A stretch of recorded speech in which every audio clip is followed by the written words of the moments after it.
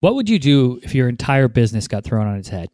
That's what happened with Awake Chocolate. They had built a business that was largely based on on-premise consumption and sales pre-COVID. Then March 2020 came around and flipped the business on its head with a lot of their on-premise locations being shut down, places like schools, universities, offices, etc. So they had to pivot quickly and build out a direct-to-consumer strategy along with a retail strategy that I thought was pretty ingenious. So in this episode of the show, we're talking to their founder, Adam D'Eramo. He is the co-founder and CEO at Awake Chocolate. We talk about how his business responded, how his team responded, and how they've built their company moving forward. I love this conversation. I think you guys are really going to enjoy it. But before we get into it, we put on the show here at Cave. We're a social media first agency based out of Los Angeles that can help you grow. So if you need help, head over to cavesocial.com. We'd love to help you out. All right, sit back, relax, enjoy this episode.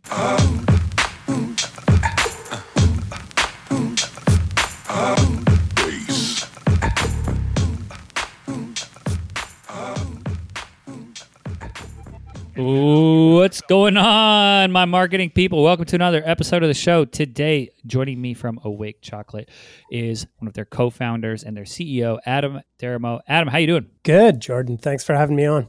I'm excited to have you here, man, and talk through, Awake, where you're at, the challenges, all of that. But before we get into it, I want to set the table for the listeners. What brought you to starting Awake Chocolate? Walk me through that career journey, to getting to where you're at now. Yeah, I studied business in undergrad at a fairly small school near Toronto. And I knew two things for sure when I graduated. One was that I wanted to work with consumer products.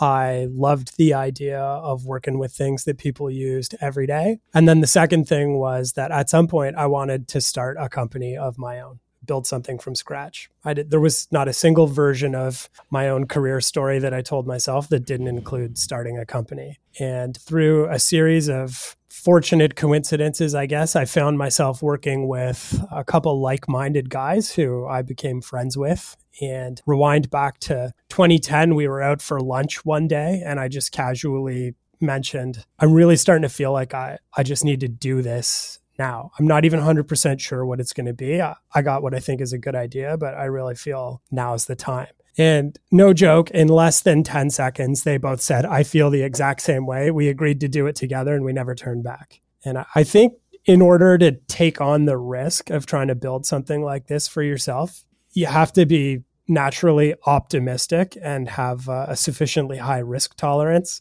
And we all checked those boxes and that allowed us to just keep going. I love that. Were your co-founders too? Did they have complementary skill sets? Like, was it pretty obvious from the outset? Like, okay, you're going to be the operations, you're going to be the marketing, like you're going to be the product? Or was it more like, hey, we're all figure it out people, let's figure it out and go? Because I've seen two different founder teams work. So I'm interested what yours look like. Yeah, I think we were more the latter. So between the three of us, we definitely had functional experience in finance and strategy. That was more my background, and then sales and key account management. But all three of us had been involved in product launches, brand plans, you name it. We had worked on it at least in a support capacity. So there was a lot of just like figure it out and innate problem solving skills that we all brought to the table. And that ends up being pretty necessary because none of us had worked with chocolate. We didn't have the slightest idea how a chocolate factory worked, but we were all willing to call as many people as we needed to and ask as many questions as we had to until we understood it. And that's been, that skill set has been more valuable to us probably than anything else since we started the company, which at this point was 8 years ago. I love it. I love the figure it out mentality. Like, all right, we're going to figure it out. We're going to call, we're going to learn, we're going to do this. And that's awesome. So over the 8 years, CPG, obviously a lot of consumer packaged goods, COVID flipped the business on the head for them. And for you all, it was no different. Walk me through that, February 2020, how the business is looking, to end of March 2020, like house is on fire, we need to make changes. Walk me through what happened there. Yeah, we experienced an entire career's worth of disruption in the span of about 2 weeks. We launched Awake first and foremost as a campus brand because we thought that college students are busy and that they would understand and appreciate the brand. Thankfully, that intuition turned out to be right, and we were pretty successful on college and university campuses from day one. That success gave us access to some adjacent channels of trade like offices, work campuses, hospitals. And over the course of a few years, with a lot of hard work, we built a pretty successful route to market. I'd say we were able to service 80 to 90% of all on-premise locations across North America. So, we had built a decent sized business that was growing reliably. And we thought that our focus on premise consumption was absolutely a competitive advantage. Our products had best in class sales in those channels. We were able to create good economics for ourselves and predict how the business was going to grow. And then March 2020 rolls around, and within a week, 75% of our ship-tos closed. So, at first, I think we were kind of in a state of shock. We had never we did a lot of planning, right? That was our CPG background. We had never entertained the scenario even once where the government told everyone they had to stay home from school and work. So this was a possibility for which we weren't prepared.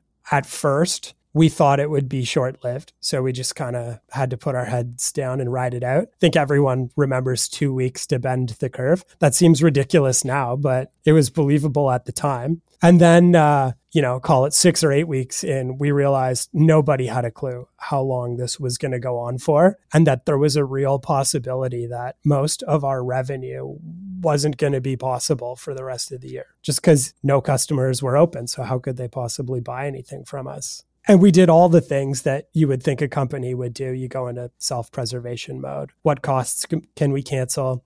What things can we put off? So we did all of that we could do on that front. And then, now we're 3 or 4 months in, we had to step back and really take a hard look at the business. And we didn't think it was a fragile business model, but for sure we had to figure out how to make it more resilient. And a lot of the work that we've done since then in the last year has been about how do we cultivate resilient channels to make the business safer and give it more opportunities to grow. Yeah, that's real, man. And it's interesting. Like, no, obviously nobody predicted this, but what we think is safe and then suddenly is a blind spot that the whole world had that, oh, this could happen. So talk to me now. Okay, you took the step back. You're going to build some other channels and really build some channels with moats around them. What were those channels? Like, as a starting point, we looked at everything. Like, what's allowed to remain open in the environment of lockdowns.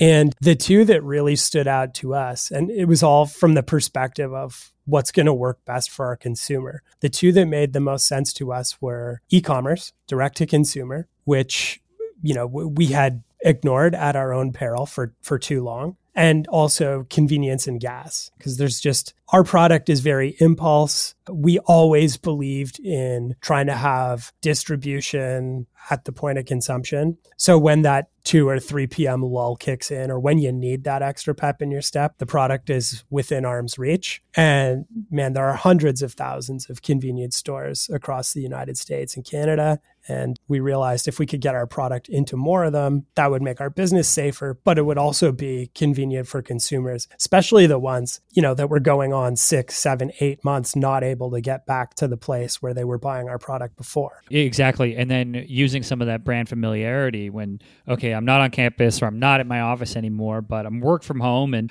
well, heck, I'm going to go run down to 7-Eleven or, the corner store and see what's up just to get out of the house. And then I see the product that I've had before and I know and I love, or it's there and it's got enough novelty, caffeinated chocolate where I'm like, oh, I'll try that versus just, insert Kellogg's product, right?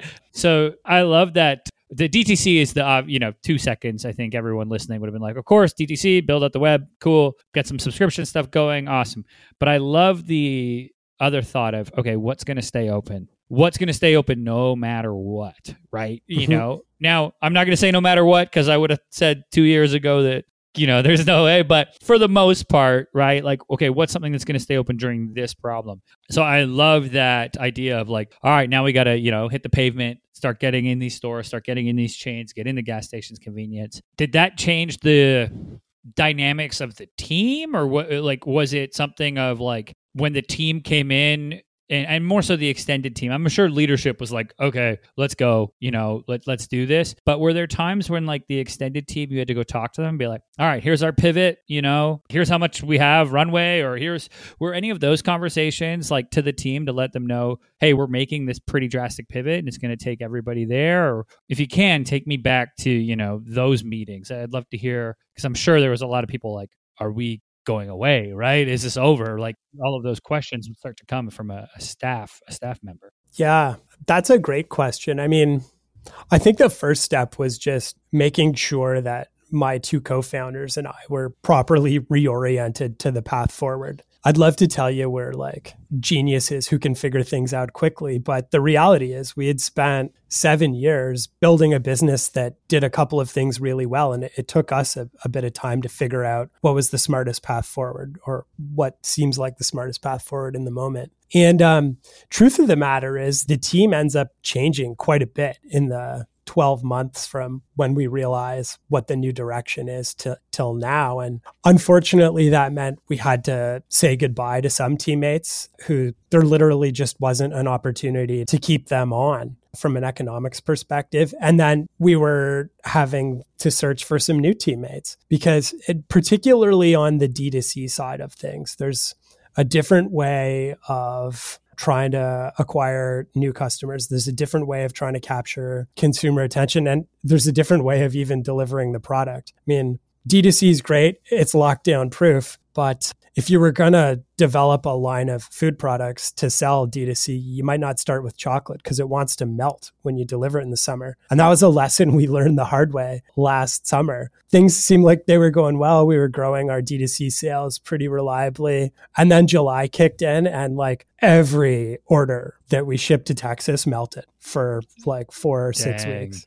Yeah. And like, we weren't completely oblivious to the fact that that was a risk, but we thought we had solutions in place to mitigate that risk. They just weren't effective enough. So, then we had to invest in customer service resources and other solutions that we didn't need before. And we've been continuously adding to the team for the last 12 months, including a couple more people recently. And one of the more valuable lessons that I've learned as a leader through all of this is, it's a bit cliche. Everyone says the hardest thing to do is find good people. It turns out to be true. I mean, especially in a period of upheaval like this, I think it's doubly hard to find people to join the team in this environment. Oh, yeah. It's wild, right? It's so true. One, the people really are going to be the backbone of the org and push it forward. It's something else you brought up there that I think a lot of companies didn't account for is that when you switch to a DTC model or emphasizing that more, now that you're the point of purchase at the website versus, a Target, you got to handle all the customer service too. Mm-hmm. And it's the refunds, the complaints, the questions that, hey, is this good? So ramping your CSRs up as well and being like, oh, dang, we need there's going to be broken package. Like all of those things that are going to happen. You're like, oh, we had one person who handled the inquiries and also did something. And now it's like, oh, we need people to be manning the keys, so to speak.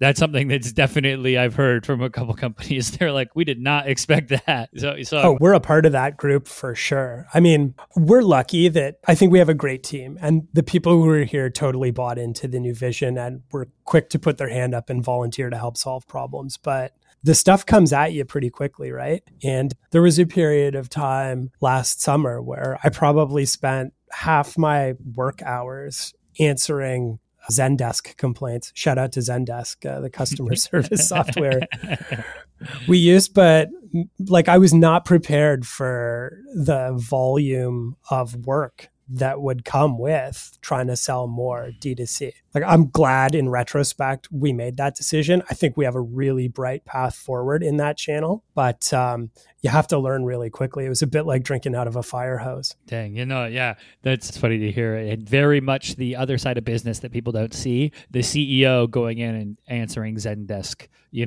Zendesk customer tickets at all hours of the day, I'm sure. Adam, for those who want to, 1, connect with you online, and then 2, learn more about Awake Chocolate, where should they go? Yeah, our social handles are at Awake Chocolate. I'd say Instagram's our biggest channel for sure. And awakechocolate.com. That's the best place to find us. For people who are Amazon fans, amazon.com/awakechocolate. We have our own brand store there. Those are the 3 best places to find us. Awesome. So everybody, I'll put links to both the website and to Adam's LinkedIn on the show notes page, so you can go make sure, grab yourself some Awake Chocolate. Adam, once again, thanks for coming on the show. Yeah, my pleasure. Thanks again for having me. All right, everybody, that's it for this episode. As always, I'm your host, Jordan Shelton, and I'll catch you next time.